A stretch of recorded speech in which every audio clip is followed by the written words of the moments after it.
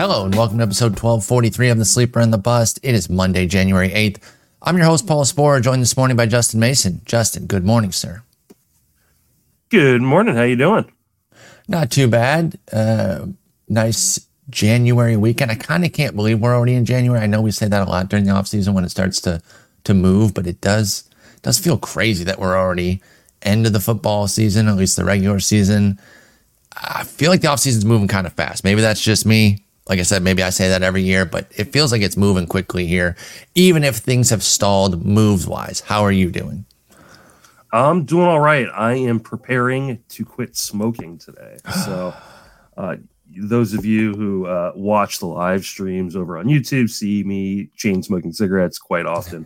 And today will hopefully be the last episode of that because I've got, I think, like 4 or 5 cigarettes left. So I might even finish those off during this pod. And then I'm going to try to quit. So I wish you the best of luck in that. I know the difficulty that comes with that as the child of 2 smokers and as somebody who smoked in college, randomly took it up for like a year and a half, like an idiot. Thankfully was able to quit. But yeah, good luck. I know it'll be tough. I don't have any great tips for it. I feel like it doesn't have to be all at once, like where if you do have, like one, don't beat yourself up like, oh, I'm a piece of garbage, See, for me, it's avoiding that one, right? Because like I understand because that probably opens the floodgates, right? I'm all or nothing. It's the quitting smoking is not the difficult part for me, at least. It is the staying off of them after I've quit. Like I quit. You're gonna go to any last year. You can go to any gum or anything. Any lozenges? Lozenges, yeah. Lozenges are my jam. Okay. I like them. So we'll see. Well, best of luck. Sick as hell, so I really need to. Maybe that'll be a perfect time then when you're sick, because I know that it's not as, and even for people who enjoy smoking, it's not even as enjoyable when you're sick. So maybe that'll be the perfect time to do it. So hopefully you get that taken care of. Good luck in that journey. Let's talk some moves. We did get a handful of moves. I don't think a lot of them are moving the needle too much, so we'll kind of move through them relatively quickly, and then we'll get into the rest of our first base preview here. We're going to start in reverse order here of how they went, because this Teoscar Hernandez move just happened yesterday with him going to the Dodgers, but I think it's probably the most impactful. Anytime you got the Dodgers signing somebody that's making news. He was out in Seattle, didn't have the best year. I got to say, I was pretty down on him, and I'm not taking like a huge victory lap on that one. He ended up getting a 26.93 with 7 steals and a 258. I thought he'd be a decent bit worse leaving Toronto for Seattle. And for a lot of the year, it looked like that might be the case, including a 534 OPS in July, but a 1050 OPS, 7-homer August really helped save his season. Two huge months, in fact. June and August were enough to kind of keep Teoscar's season afloat. Where's he at now, though? 31 years old, has a bit of a strikeout issue, but a big-time power guy going to one of, if not the very best team in baseball. Does Teoscar Hernandez to the Dodgers raise his profile for you, keep it even, or make you fade him because you're worried about a price spike? Where are you at on Teoscar? I'm worried about a price spike. I'm also worried about playing time because I could see him moving into some sort of platoon because earlier in the day, their general manager was talking prior to the signing, was talking on the radio and said, what we really need is someone who's really, really good against left-handed pitching. And then they go out literally that day and sign Teoscar Hernandez. But they're not paying him $24 million to be a short side platoon. They're not paying him $24 million. It doesn't matter. I don't give a shit about the deferral. $8.5 million are deferred until 2030. I hate this. I don't. Okay. They're not paying him $16 million to be a short side platoon. No, I don't think he would. I don't think he would be a strict platoon guy. I just don't know if we're going to see the same kind of complement of plate appearances that we've seen in years past from Teoscar. Popped 678 last year, a career high. Actually, I think because of some health issues at times, he hasn't really been a big time volume guy. This 678 was a career high, 160 games. He's been more of like a 135 game type guy. Teoscar has. Sounds about right.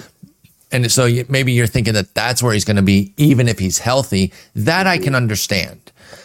Because it is worth noting that the volume was also a big piece of why his season ended up being pretty good last year, which is not a knock. And I'm not saying that to be like, oh, I would have had it right if he didn't play a bunch of games. No, he ended up being just fine. I worried about him outside of Toronto. He put up a nice season. I think he'll put up another good one here. But now we go to the price question. We're not going to know for a while, obviously, because drafts won't be done, for a couple of days to kind of really start to get some data. Pick 154 right now, 155 actually, 154.9. Let's call it 155 for Teoscar. Where's that going as a Dodger? What do you think? I assume he'll move up in front of Anthony Santander, who's like 145, and it's like a TJ 10-pick Friedl, boost. 143. The question is, does he move in front of guys like Evan Carter, who's at 140, or Jackson Churio, who's at 139? Wow, Jackson Churio's moving up.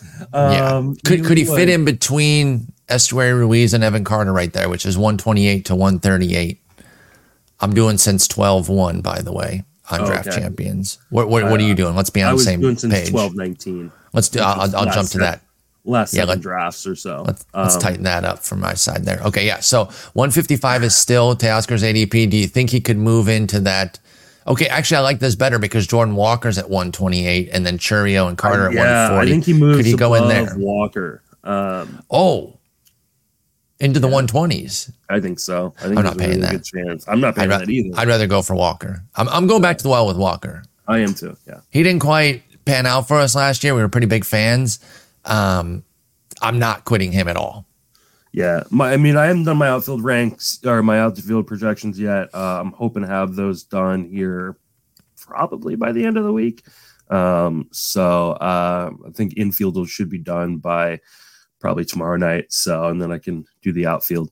But yeah, just off the top of my head, I would say that's probably too expensive for me. If he jumps all the way up there for Teoscar, up into the 120s, that's a 2-round jump. I'm not saying you're wrong, because as a Dodger, I think he will get a lot of attention, especially in the immediate tax, and now we get Dodger tax for sure.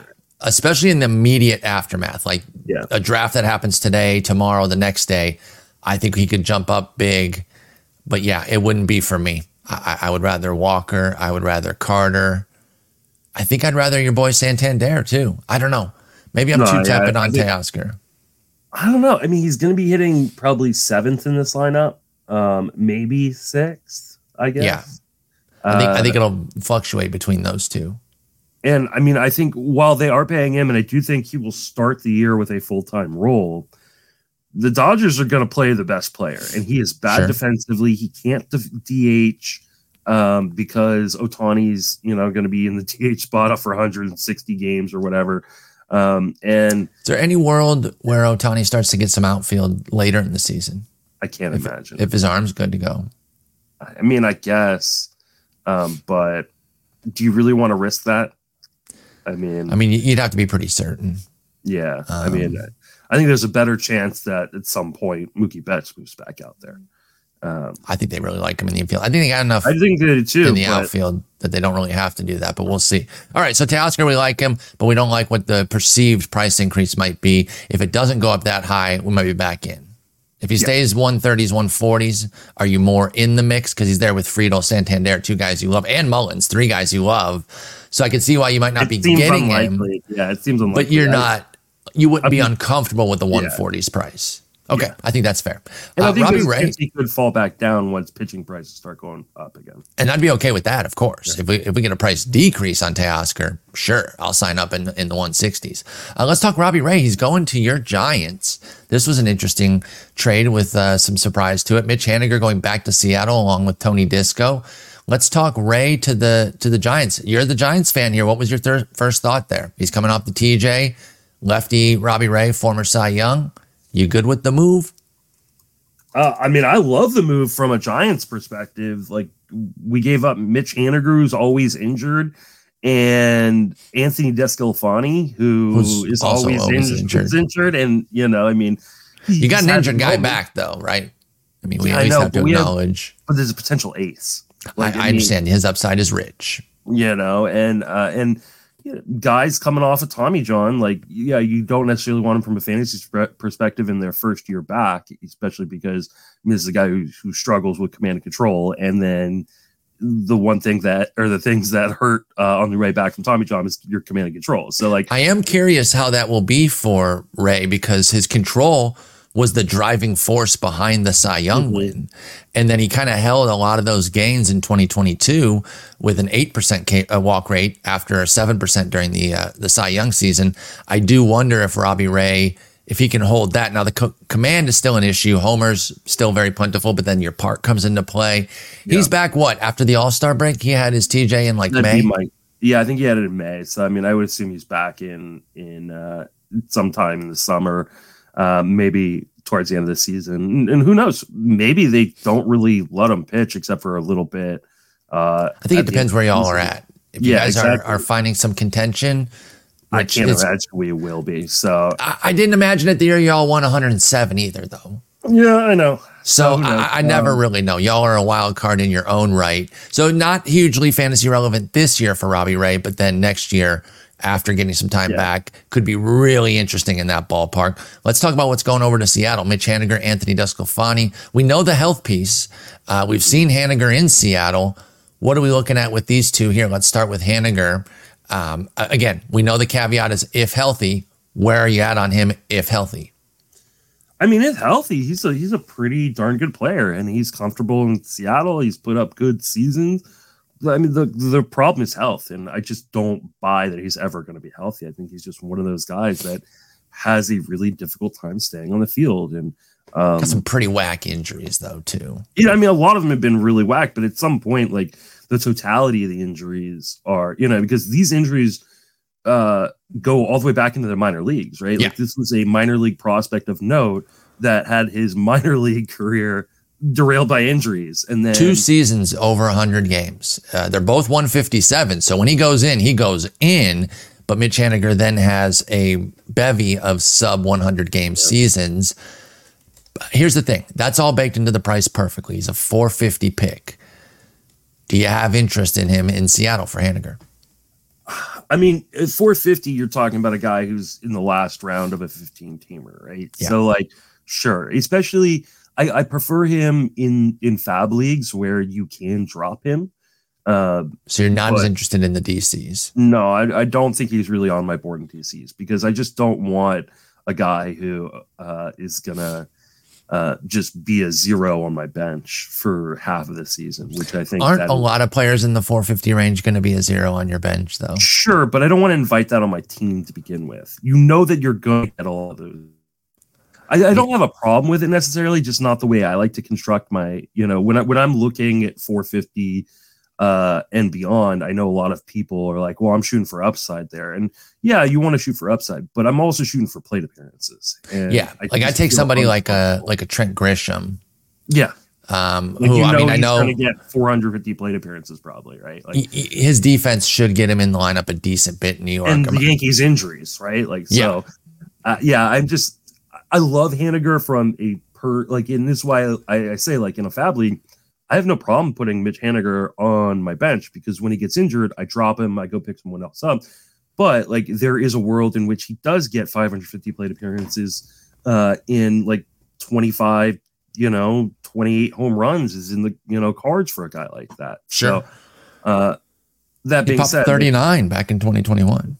Yeah, exactly. Like, I mean, there is, like, I don't think he's ever getting back to that, but, like, that's in the range of outcomes. And so, yeah, in a fab league, especially where, especially like a 12, like I know he's going to pick 450, which is way outside of the scope of a 12-teamer, but, like, I wouldn't mind putting him on the back end of my 12-team bench as a last pick. And because there's a lot of guys on the waiver wire that I can pick up when he eventually gets hurt. Potentially another new teammate of his who we'll get to in a moment. But let's start with Tony DeSclafani, who's going with him from San Francisco to Seattle, going with Haniger. Tony Disco is another guy who's been ravaged by injuries over the course of his career. Did have that big 2021 season with y'all. Has struggled to stay healthy in the 2 years since, totaling just 120 innings in those 2 seasons. And, the skills haven't been great in that time either. He's always had a home run issue. Y'all's Park couldn't make it go away completely. That big 2021, he was down to a 1.0 flat home run rate. That was excellent. But then back to 1.9 in his 19 innings for 2022 and 1.4 last year in 100 innings flat. So he doesn't strike out a ton of guys, doesn't walk guys, but there's too many homers. Seattle's a decent pitching park, but so is San Francisco. Does this trade move the needle at all for DeSclafani? No. He's not even penciled in the rotation right now. He's back up. No, we do not need to deep dive him. Yeah, he's a long reliever type guy that is, I think, insurance if Bryce Miller or Brian Wu are hurt. I think maybe even both would have to be, because I think maybe somebody like Emerson Hancock, bingo, would come up first, or even maybe Jackson Kowar could leapfrog DeSclafani for an opportunity in the rotation. Like, there's options there. We don't need to go too crazy on Tony Disco. I definitely think Emerson Hancock could. Luke Raley is the guy I was hinting at earlier that will be joining Mitch Your Haniger. boy. He's out there in Seattle now. I didn't see this trade coming. This is kind of an interesting little swap. We know that the Rays, when they see, when they like, we maxed out on this guy, we can move him. And they got a random excellent season out of Raley that was the most Rays thing possible. 19 homers, 14 steals, 824 OPS, and 406 plate appearances from the platoon bat at age 28. Now he goes out to Seattle, where he'll probably remain a platoon bat, but at least it'll be strong side. Do we like Raley to follow up this big season as a fantasy viable piece at all? I don't, but I know you probably do. So if you would like, what's that supposed to mean? I mean, you love Luke Raley. I don't know if I love him. I just think he's a good hitter. Your dudes. He went 19-14. That's a hell of a season. Yeah, and I think he's gonna do like. Actually, my projection on him's not bad. Actually, like I did my projection on him yesterday because he's first base eligible, as well as outfield eligible. 17 homers, 9 stolen bases, 232. Okay. Like the problem is there's like a lot of strikeouts, and 32% going away at all. I'm pretty sure I have him projected for a 6% walk rate and a 32% strikeout rate. It's a rough combo.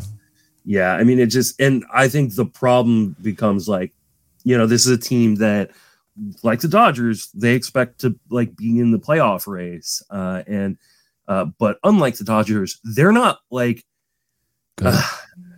Well, no, I mean, like, I don't think the Dodgers can afford to be patient with guys because they're going to have such a big lead in their division. At least I would assume they're going to have a big lead in their division just because their team is so loaded. Whereas Seattle's going to be in a dogfight with multiple teams, right? Like the Astros and the Rangers who just won a World Series. Like that is going to be a battle in the West. Sorry, the other World Series participant was in the Dodgers division. Thank you very much. I know, but I mean, do we really think that? Like, yes, like what Arizona did was amazing. I was all in on Arizona last year.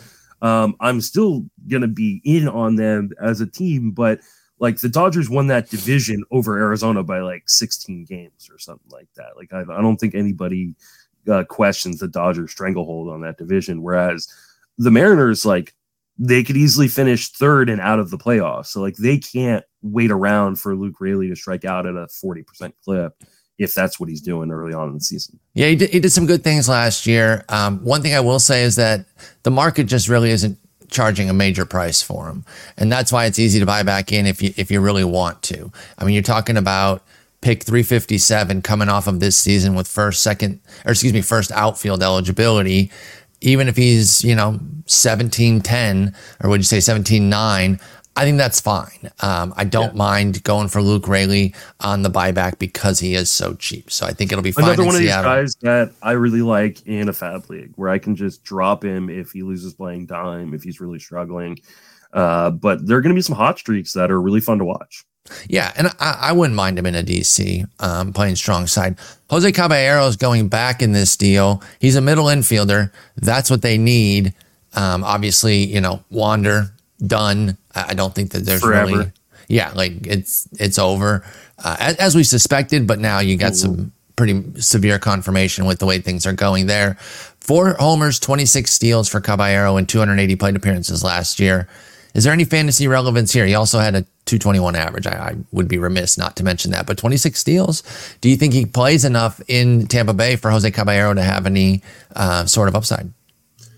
I mean, right now, Ross Resource has him projected as a full-time starter. And apparently, and I didn't even know this until I just looked, Taylor Walls had some sort of hip surgery, a labor and repair in the hip. So correct, in late October.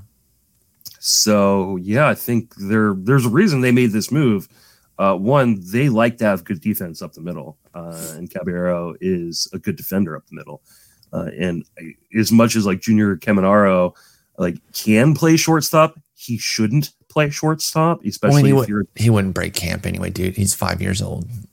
Oh, he played at the end of the season. He got a gift drafted like people. That's because people are dumb. I'm sorry. If you're drafting Junior Caminero, it is a wasted pick right now. Yeah. He's 19, going to be age 20 next year, skipped AAA, got a week reward at WEEK, not a WEAK, got a week-long reward of a cup of coffee, a sip of coffee in the majors because of the great season he had. I do not think he's on the cusp of like breaking camp. I think he'll be back in the majors in 2024, but I'm thinking summer maybe for even Caminero. Early. Yeah, I mean, if he's thinking destroying people in April and May, like he's probably up before Memorial Day. But that being said, like I think right now, especially depending on what Taylor Walls' return schedule looks like, but I mean, you would have to think probably at least 6 months from beginning of November. So we're talking about May. Yeah, I mean, I think Caballero is like going to be a guy who. You drafted him anywhere? A DC, sure. Yeah. RotoWire, as of December 5th, says Wall's on track to be back in time for the start of the season. Oh, okay. That's what it says I've here. torn the labrum in my hip, and that is a brutal injury. Doesn't seem great. I mean, we'll follow it as the offseason goes, but I would legit be walking and then just fall over. Because it would just my leg was sliced off by a sword. Like you've seen Monty Python search the Holy Grail? Like that, but a scratch. Yeah, I remember I actually broke a hole in the drywall in my top hallway. I was just walking down the hallway, like wasn't doing it, and because of the tear in the labrum of my hip, like my leg just gave away, and I went straight into the wall. Oh, that would hurt. Yeah, it was brutal. So I think, obviously he's had it surgically repaired, but that being ready for the start of the season for Taylor Walls seems a little bit aggressive. Maybe he's just tougher than you. Jose Caballero is a 40th round pick in DCs. Are you interested for Caballero? Absolutely. I mean, that's going to go up, but sure. Absolutely. Yeah. Yeah, I can totally see it. 26 steals in that limited PT, plays good defense, could get him some opportunity. Yeah. The Mets made a couple small moves with some decent sized names, Harrison Bader and Sean Manaea. Either of them interest you? I mean, I think Bader both guys interest me in kind of deeper formats. I think, but again, both guys injury prone. If you're drafting DCs and that's what you're looking at right now, that becomes risky because you don't know how much time they're going to miss. But I think both are. Do we think Manaea is going to start? I do. Yeah. I tend to think so too, which does give him some intrigue. I love Bader. Y'all know I've been propping him up for years now. He can't stay healthy though, and we really haven't been able to bring that full season together. He still went 720 last year with the homers and steals in 344 plate appearances. That keeps a little bit of intrigue for me. I have a hard time quitting him, especially at price $395. I'm okay to take him. I'll take him in a DC. And then Manaea is at, pardon me, 393. They're right by each other. I think either's fine in that spot. Yeah, I think if you believe I especially like Manaea because they gave him a 2-year deal with an opt-out. Like he's trying to reestablish that market, but they also gave him real money. Like I think he's in the rotation, and we've seen really good seasons from Manaea before. So like Manaea, he's really good. Yeah, I think Manaea for me is the guy I want to target out of those two. Yep, I can get behind that. I could see it. I could see having both on a DC. I don't have any issue with either of their pick slots there. We didn't cover Zach Plesac. He was actually signed where he could have fit into the last episode, but it's because I don't even think he's got a starting rotation spot in LA right now. He's the next man up, and he'll probably get some opportunities. But where are you on Plesac? Is he on your fantasy radar at all anymore after the flame out 2023? No. Yeah, me neither. Do you think, actually, let me frame it this way. What would happen in season? What would have to happen in season to get him on your radar? I mean, just an opportunity or skills plus opportunity? It has skills improvement. Skills plus opportunity. Now, this is a team that's filled with guys who get injured all the time, right? Like, so like he obviously could find his way into the rotation at some point. So like in a draft champions, like I get making the pick, but like it's such a low upside opportunity because the strikeouts just aren't there. And so I would rather take a gamble on a guy who, maybe the opportunity isn't as easily seen, but has a higher upside in terms of like strikeout potential and being on a team that's going to win, because I don't think this Angels team is going to be very good. It'd be so funny if they won a the good division, season. With the playoffs. Yeah. Yep. Mm-hmm. After Ohtani leaves, like it'd be the most baseball thing ever. Like you could see a world in which this happens too, right? Because like, Tyler Anderson turns back into the Tyler Anderson of the Dodgers. Reed Detmers, Canning, and Sandoval, 175 innings apiece. Sandoval, Chase Silseth's interesting. Like, it's still Mike Trout, right? Like, Taylor Ward gets back to being healthy. Anthony, like, there's a world in which this happens, but like, this is like a Justin Mason 2019 main event roster where you go, where you're praying. Oh, look at all the upside there, and then like, but the chance that it all comes together is like nothing. Is very slim. Yeah. So nothing for me on Plesac. He's only gone in one of the 7 drafts for the time frame that we're looking at. Again, we're on the NFBC ADP, looking at December 19th through January 8th, which is a 7 draft run there. Pardon me, I had a little hiccup there. Anyway, so that's Plesac. I didn't think anything was going to move there, but I just wanted to get him in because we had forgotten him last episode. Let's get into our first base preview and continue that. We picked that up from a couple episodes ago because we had so many moves last episode that we couldn't get into it. So we're kind of dipping into the middle here. And we're on the power heavy options. We got 4 guys: Isaac Paredes at a 169 ADP, Rhys Hoskins at 209, Brandon Drury at 223, and Ryan Mountcastle at 224. Looking at these power heavy options, I do want to start with Paredes. He's kind of the high end there. He's coming off an excellent season. I will say, and in fact, I'm going to update these ADPs since we're doing this right now, and these were put on this sheet quite a while ago. In the 7 draft sample that we're looking at, he's down to 184. So I'm a little surprised that Paredes is not getting a lot of love based off of this season. What do you think is driving that?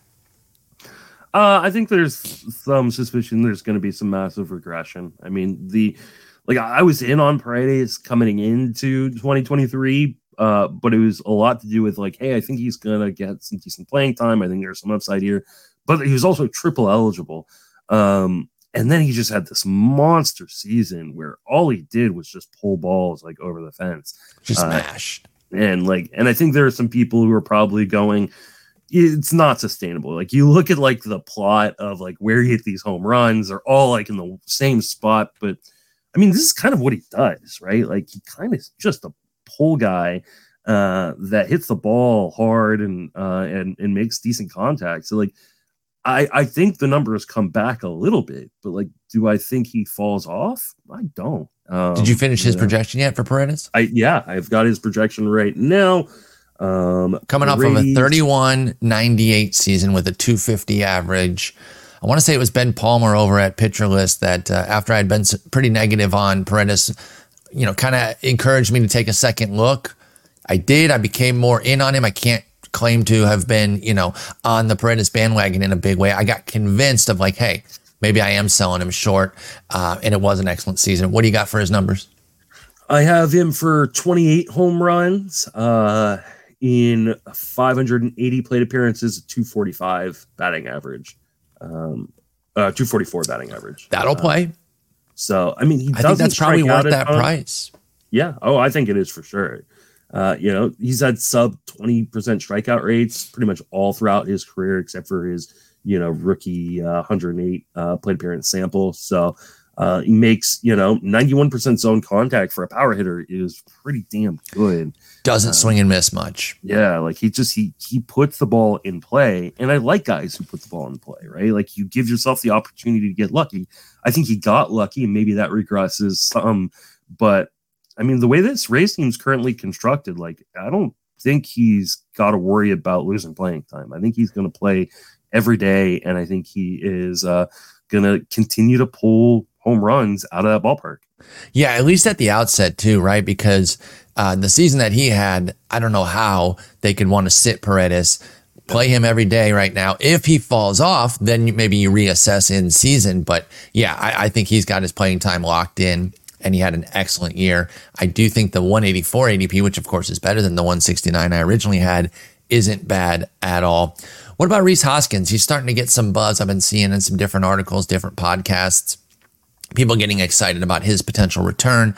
Of course, he basically missed, was it the entire season? Did he play it all last year? Or was it an early departure? I can't remember. I think he missed early departure. The entire season. Not a single plate appearance last year. So he's coming back from injury. Are you buying back in on Rhys Hoskins at a post 200 pick? He's a free agent, by the way, too, so we don't know where he's going to play. Yeah, that's the big issue for me is I don't know where he's going to play. And we'll put him somewhere neutral right now with playing time. What do you think? With playing time is the question, right? Like, I think we look at a guy like Rhys Hoskins from a fantasy perspective and we go, well, he's going to play. Like, he's going to play every day. But he's not a good defender at first base. He's very CJ Cron-esque. And we've seen teams go like, do I need a CJ Cron-esque guy? And so, like, are we sure he's got a full-time role wherever he goes? I think he's going to look for that opportunity. I think so, yeah. And I think you should get that opportunity. And so, like, when I do put in a projection for him, what I do with guys who are free agents is I just put kind of a, dummy projection. I use Steamers, and then I, go and do it once they sign. So, like with Steamers projection right now, they've got him for 656 plate appearances, 30 home runs, 242. Like, and that seems fairly right. Like, I don't think there is a park that is going to hurt him necessarily, right? Or there's definitely parks that could help him, but he's got the big boy power though. That plays anywhere. So, I mean, at this price, totally fine with it. You almost want to see him sign in a place that is like, technically a bad hitter's park because everybody goes, oh, I'm not going to. Well, I don't think it'll drop the price, but maybe you could keep it steady. Mm-hmm. And I'll take, I'll take that because I think that would be a profit. The problem is if he went and signed back in Philadelphia, it's not going to be Philadelphia because Harper's playing first. But see, that's what I was going to bring up, though. Like, I'm reading the RotoWire blurb about him. This is back when they didn't give him a QO. And John Heyman was saying that there's a quote unquote decent chance the Phillies bring him back. I don't really see why that would come to fruition with Harper and Schwarber.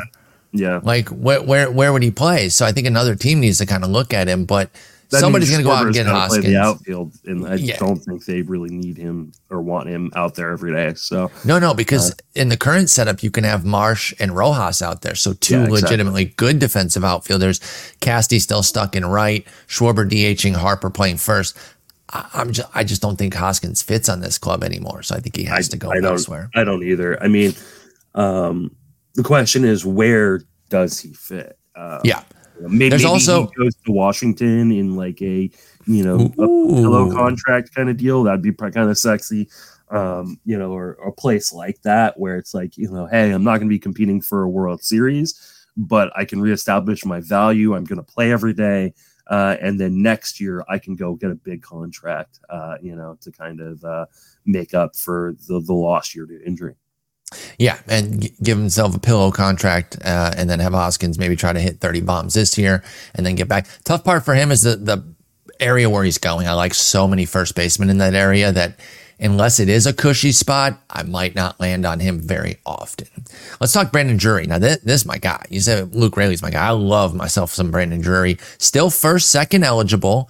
Pick 232 on the update. I forget what it was when I first read it off because I updated these here. 232, not too bad. Playing on that Angels team that we just talked about, that like there's a world where they're not terrible. It's probably not the world that we live in, but even if they are bad again, he went 2683 with a 262. Like he backed up the breakout 2022, Brandon Drury did. In fact, he did it in 45 fewer plate appearances as well. So he basically matched the season, had 2 fewer homers, 4 fewer ribbies with the lower plate appearance total, but 262 average was 1 point different than 2022. I believe in Drury as a quality bat. I like him more as a second baseman, of course. I think the price is right. I'm in on Drury. I'm drafting him for second base. What do you think of Drury's chances to put up a third straight strong year? Yeah, I won't talk too much about him just because we talked about him on the second base preview already. Yeah. So, but like I think he's just steady, like just a steady dude, multi-position eligible, and I think you can kind of pencil in mid-20s homers, and he's going to be hitting third in this lineup, or it looks like right behind Mike Trout. So like that's a lot of runs to drive in. So yeah, I mean I like Drury, especially because he is one of those kind of boring vets that people forget. Like he's one of those guys that can easily drop in drafts because people are going for flasher options, especially if you play in deeper formats. Like you just want a guy you can pencil in for 25 homers and decent batting average, and I think you can do that with Drury. Absolutely, and his low end is in the 250s, 260s. Sign me up for that all day. Yeah. Ryan Mountcastle going right around that same area. His new ADP is down to 248. Over these last 7 drafts, he's a 211, a 278 range. We know the park and what it does to him, how much it hurts him. He got a little bit of it back last year. There's been some talk about him maybe being traded, so we could see that in the offseason. Obviously, we would reassess. But his homers went down again, but in fewer plate appearances. So his rate was back up is what I mean by that. Some people might be saying, wait a minute, he went from 22 to 18 homers. What do you mean he got something back? But he did that in 139 fewer plate appearances. Yeah. So like I said, the rate was up 270 average. That was up 20 points. It was an okay season, but it was 115 games and still not like standout. I don't know. Like I'm stuck on Mountcastle. That park just really takes away my interest in him, especially in this group where I like several guys. I'm just taking Drury instead. But what do you think of Mountcastle? Maybe you can sell me if you really like him. I think all the concerns you have are valid. It's a bad park. He's coming off a season in which he missed time due to injury. And now he comes back to an Orioles team that's loaded. That is just got all these young guys that they're going to want to give plate appearances to. I think they'd love to trade Mountcastle, but who wants them, right? When you can, why give something up when you can get, Rhys Hoskins on the cheap for a year, right? That's a good call. So I just don't see a world in which he gets the 600 plate appearances on this team. Like he needs a trade in order to get that, kind of volume, and Ryan Mountcastle is an accumulator. You need to be able to accumulate, and I don't think he can on this roster. I got nothing to add to that. I totally agree. He won't be on any of my teams. The Orioles back, and we'll be here all year. So get used to it, folks. That's not birds flying in my house. If it's really annoying, let me know. Just like tweet at me and be like, hey, stop tweeting the Orioles bird. Y'all, I wouldn't tweet him at that because he'll do it more if you tweet him that. It's annoying. He'll do it more. All right, we got enough time for the good corner options here, but then we're going to have to do a part 3 on first base only because of time on my end today, and I apologize for that. But let's get into this group here. This is a group of 8, excuse me. And I'm not going to read the ADPs. I'll read them as we get to them because I'm going to update them from this new list here. But it's Andrew Vaughn, Jeimer Candelario, Justin Turner, Josh Bell, Jose Abreu, Anthony Rizzo, Ty France, and Wilmer Flores. Let's start with Andrew Vaughn, pick 245. It's actually down 10 picks from where he was when I originally wrote up this list. Is this finally the year, Justin? I've been on the Vaughn train myself, but I'm starting to waver a little bit. I will freely admit that. What say you about Andrew Vaughn? He wasn't bad last year, but he wasn't all that great either. Go ahead. What happened to this guy who is supposed to be like really high walk rate, and power that didn't strike out? Like, where'd the walk rate go? Like, where did I do not know.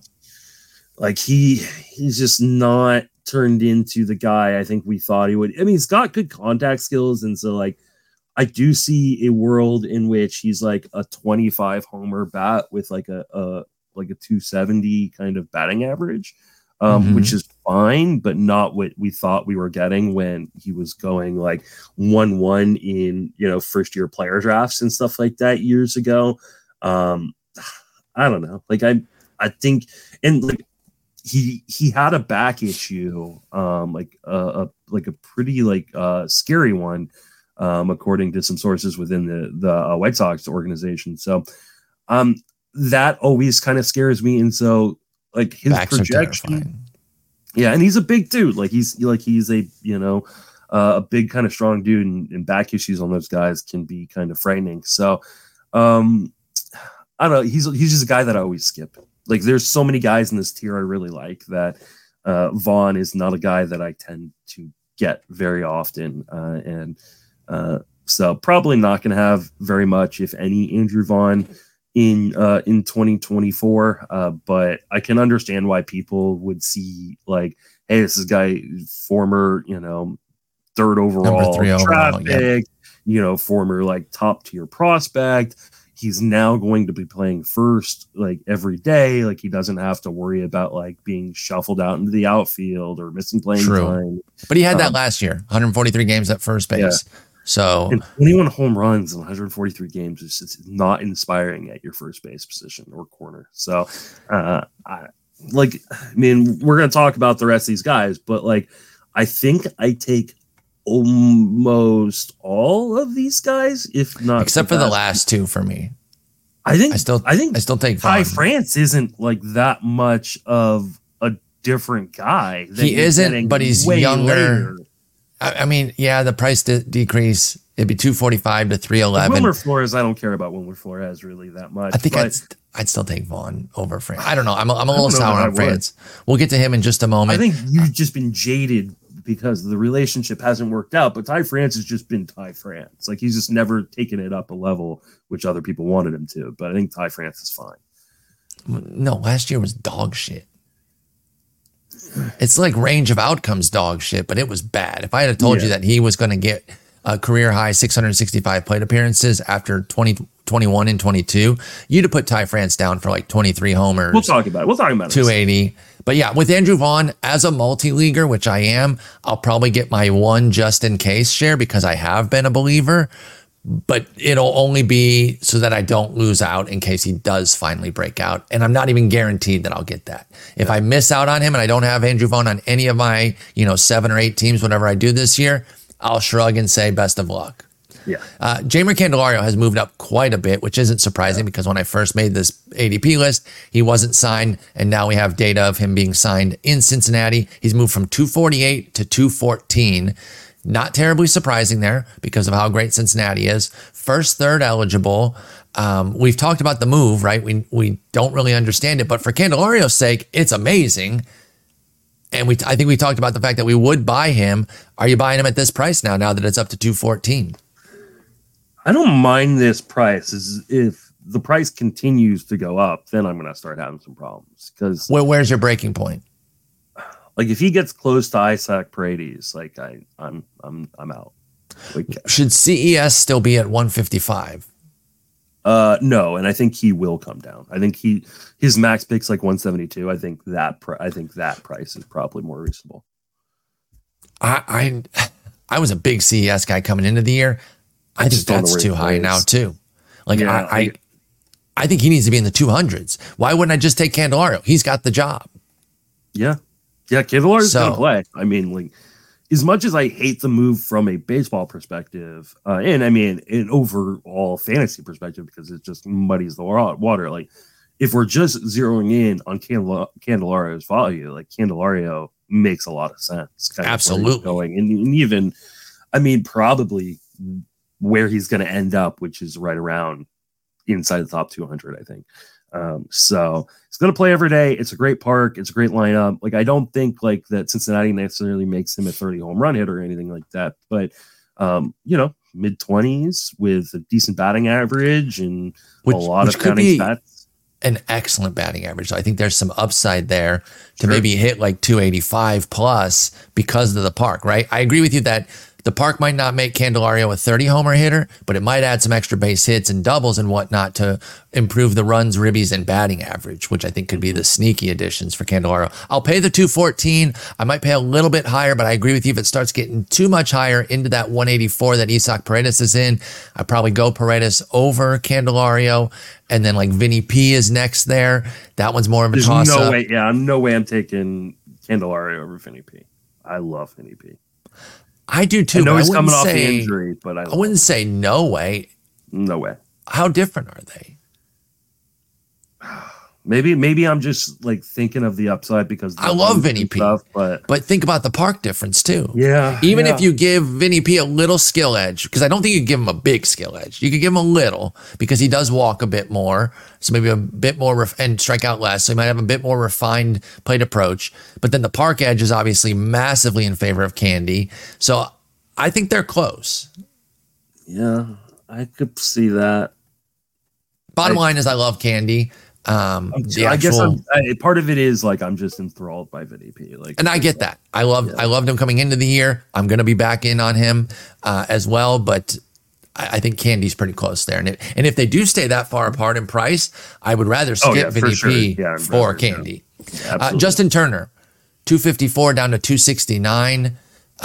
We don't know where he's going to go, right? That's the thing. Is like he needs to sign somewhere before we can really have a great idea on him. But let's just go ahead and do what we always do with guys that are unsigned. Neutral spot. Coming off an excellent year, by the way. I don't think he's getting enough love for what Justin Turner did last year. 23.96. I thought the power would go down in Boston. Wrong. 96 ribbies, 276 average. This dude is when healthy, he's good. That's full stop. Even at age 39, I think he can put together another 500 quality plate appearances. But is he somebody that you're drafting? Do you like Justin Turner? He's only first eligible, no third anymore. I feel like Justin Turner is like perpetually underrated. Continues to I agree this offseason. I think a lot of his value is tied up into where he ends up, not because of the park, but because he needs to be in place like he was in Boston, where he can DH 100 games. Correct. And that because that keeps him on the field. And the hard part is finding a location that wants a 39-year-old DH to play every day. So if he can find that, I'm going to be really, really interested. I was a little surprised he even opted out because like he could just stay in Boston and do kind of what he did, but wants one more bag, I guess. So I get it, but I mean, $13 million is nothing to sneeze at. Maybe he feels like he can get like 17 deal. Or even a 2-year deal. Obviously that would be ideal. That's players are looking for years, especially at that time in their career. 2-year 30. Even though it'd be less per year, it would be that second guaranteed year. Per year. He was at 13. So. 13. That's right. I thought it was 16. Pardon me. But yeah, I think he get 2-year 30 from someplace, and the question is where. It won't be Boston anymore because they're committing to Yoshida at DH. Yeah, I think Casas at first. So that's the hard part is finding that fit. I agree with you there. We'll reassess Turner when he comes back, or when he gets signed rather. And then we'll kind of give our final thoughts there. Josh Bell, 274 to 282 is the drop here. So he's fallen a little bit. He's going to be in Miami again, going to have a full season there because he exercised his option to stay there. He's coming off a solid season. It wasn't, banger by any stretch, but it was fine. 22.74 on the homers and ribbies with a 247 average. Is Josh Bell someone that you're looking at in the late 200s? Yeah, because I think he's just kind of boring, guaranteed production. He hit 13 home runs in the second half. Most of that being in Miami. So I could see I think 11 of those 13 were in Miami. So I could see a 25 homer, 260 batting average kind of season, which isn't anything you're like falling over to go get, but it's pretty guaranteed production. So especially if you have a little riskier build, at the top of your draft, like at 280, I'd like that. That's a totally fine production. I think I'd rather save the 40 picks or whatever it is from Andrew Vaughn and go get Josh Bell. Yeah, I think that's totally fair. 600 plate appearances each of the last 2 years, more than 600, in fact, for Josh Bell. What about Jose Abreu? He's dipping a little bit, 286 to 293 over these last few weeks. dreadful season, right? There's no two ways around it. It was an awful regular season. Are you moved at all by the playoff surge from Abreu that like, okay, he tapped back into his power, kind of showed us that it's not completely dead? Or does 4 homers in a 11 game playoff sample do nothing for you for the 37-year-old? Where are you at on Jose Abreu? I mean, it doesn't like mean like, oh, well, he's back to being the guy that he was because that was a top 100 pick. And yeah, I'm not like saying that, but it does give me some hope that he could be that guy again. And so, yeah, he's been one of my bigger pickups already this year. I'm actually trying to find my player shares page and see exactly how many drafts I got Abreu in so far. Just one. Is the average going to come back up? Because I think people could sacrifice the power if we thought he was going to hit like 260 plus. He was down to 237 last year. Abreu was. That was the real tough part. Yeah, I mean, I think it will come back. We're talking about a guy who, he's a career 322 BABIP, had a 276 BABIP last year. Easily a career low. Yeah, and I mean, like the skill, there have been some skills degradation in terms of like, the contact skills. He's just getting older, the bat's slowing down a little bit, but like he's still league average or maybe even a little above league average in terms of like zone contact and overall contacts. Like I'm not worried like it's like he's gonna fall apart. I mean, he could, and this is why he's down here in this spot. But good lineup, good park for him. So I think that even if he isn't massively successful in terms of having a big power boost or a big average boost, like as long as he's playing every day, he's going to drive in a lot of runs and he's going to. I was just about to bring that up. He had 90 last year. Jose Abreu had 90 ribbies, which everything else sucked. But 90 ribs is not bad there. And if he can get back into, like I said, the 260s, 270s with his average, doesn't even have to get back into the 286 career average or the 300s that he's been in a ton. Give me 265, 270 with 90 ribs and low 20s tanks, and I'm cool with that. And he still played most of the year, 594 plate appearances. I think Abreu is an interesting buyback because he's priced to buy. Yeah, what about I've got Rizzo? him at 266 with 25 home runs and 90 RBIs. Yeah, that'd be nice. I would take that from Abreu. What about Rizzo? They've essentially traded spots here in this little run. He went from 295 to 288. Should be fully back, ready to go from the concussion. I mean, that completely derailed his season. You can see such a clear cutoff from how great of a start he had to that injury where I think Tatis was the one who ran into him there at first base. They didn't diagnose it as a concussion. He's playing through it and just tanking his numbers. His June, July were some of the worst months he's ever had.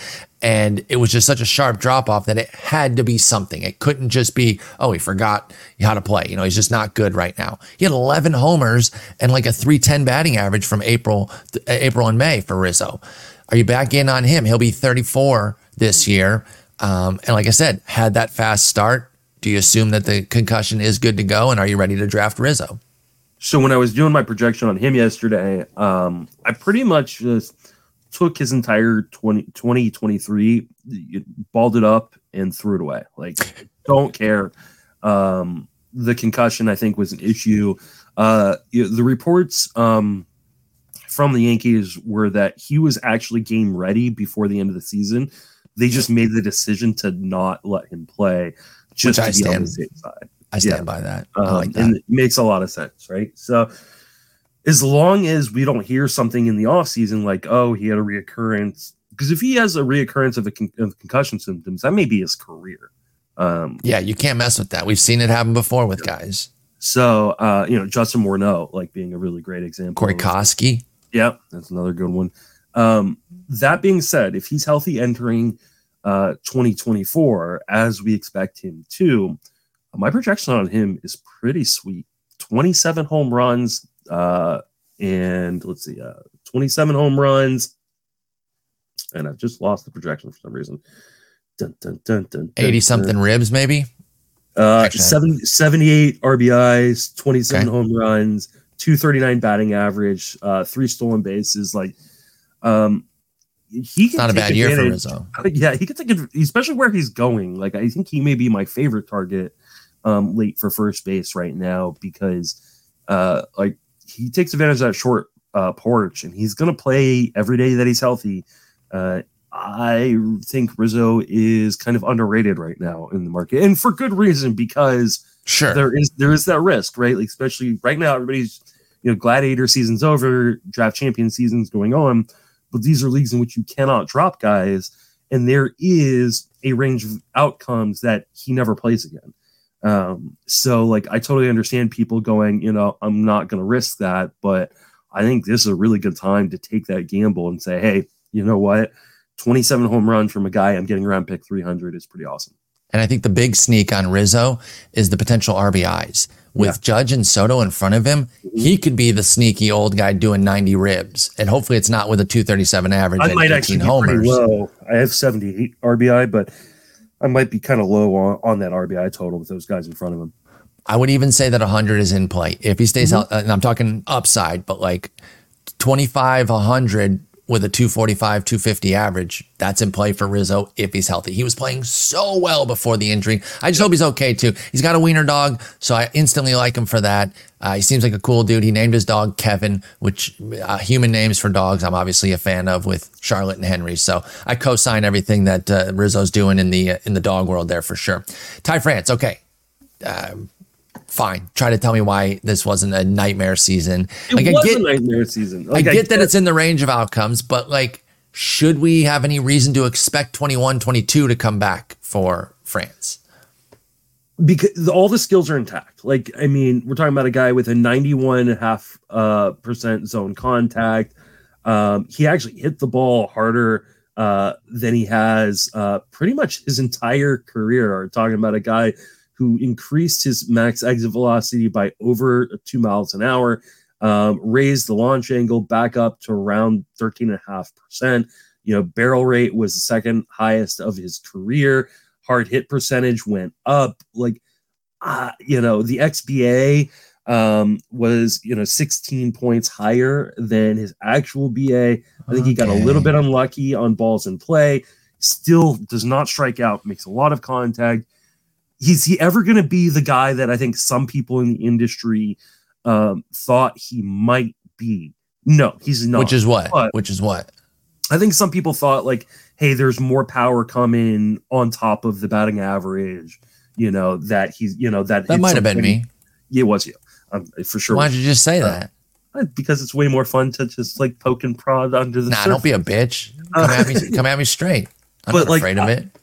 Could he, like, why can't he be the 2022 version of Ty France, which is a low 20s home run, a very good batting average for a first baseman who accumulates a good amount of runs and RBIs, like Yandy Diaz? Like, why can't he be Yandy Diaz-esque, right? Like, which isn't a guy who's going to win your league, but Yandy doesn't hit 250.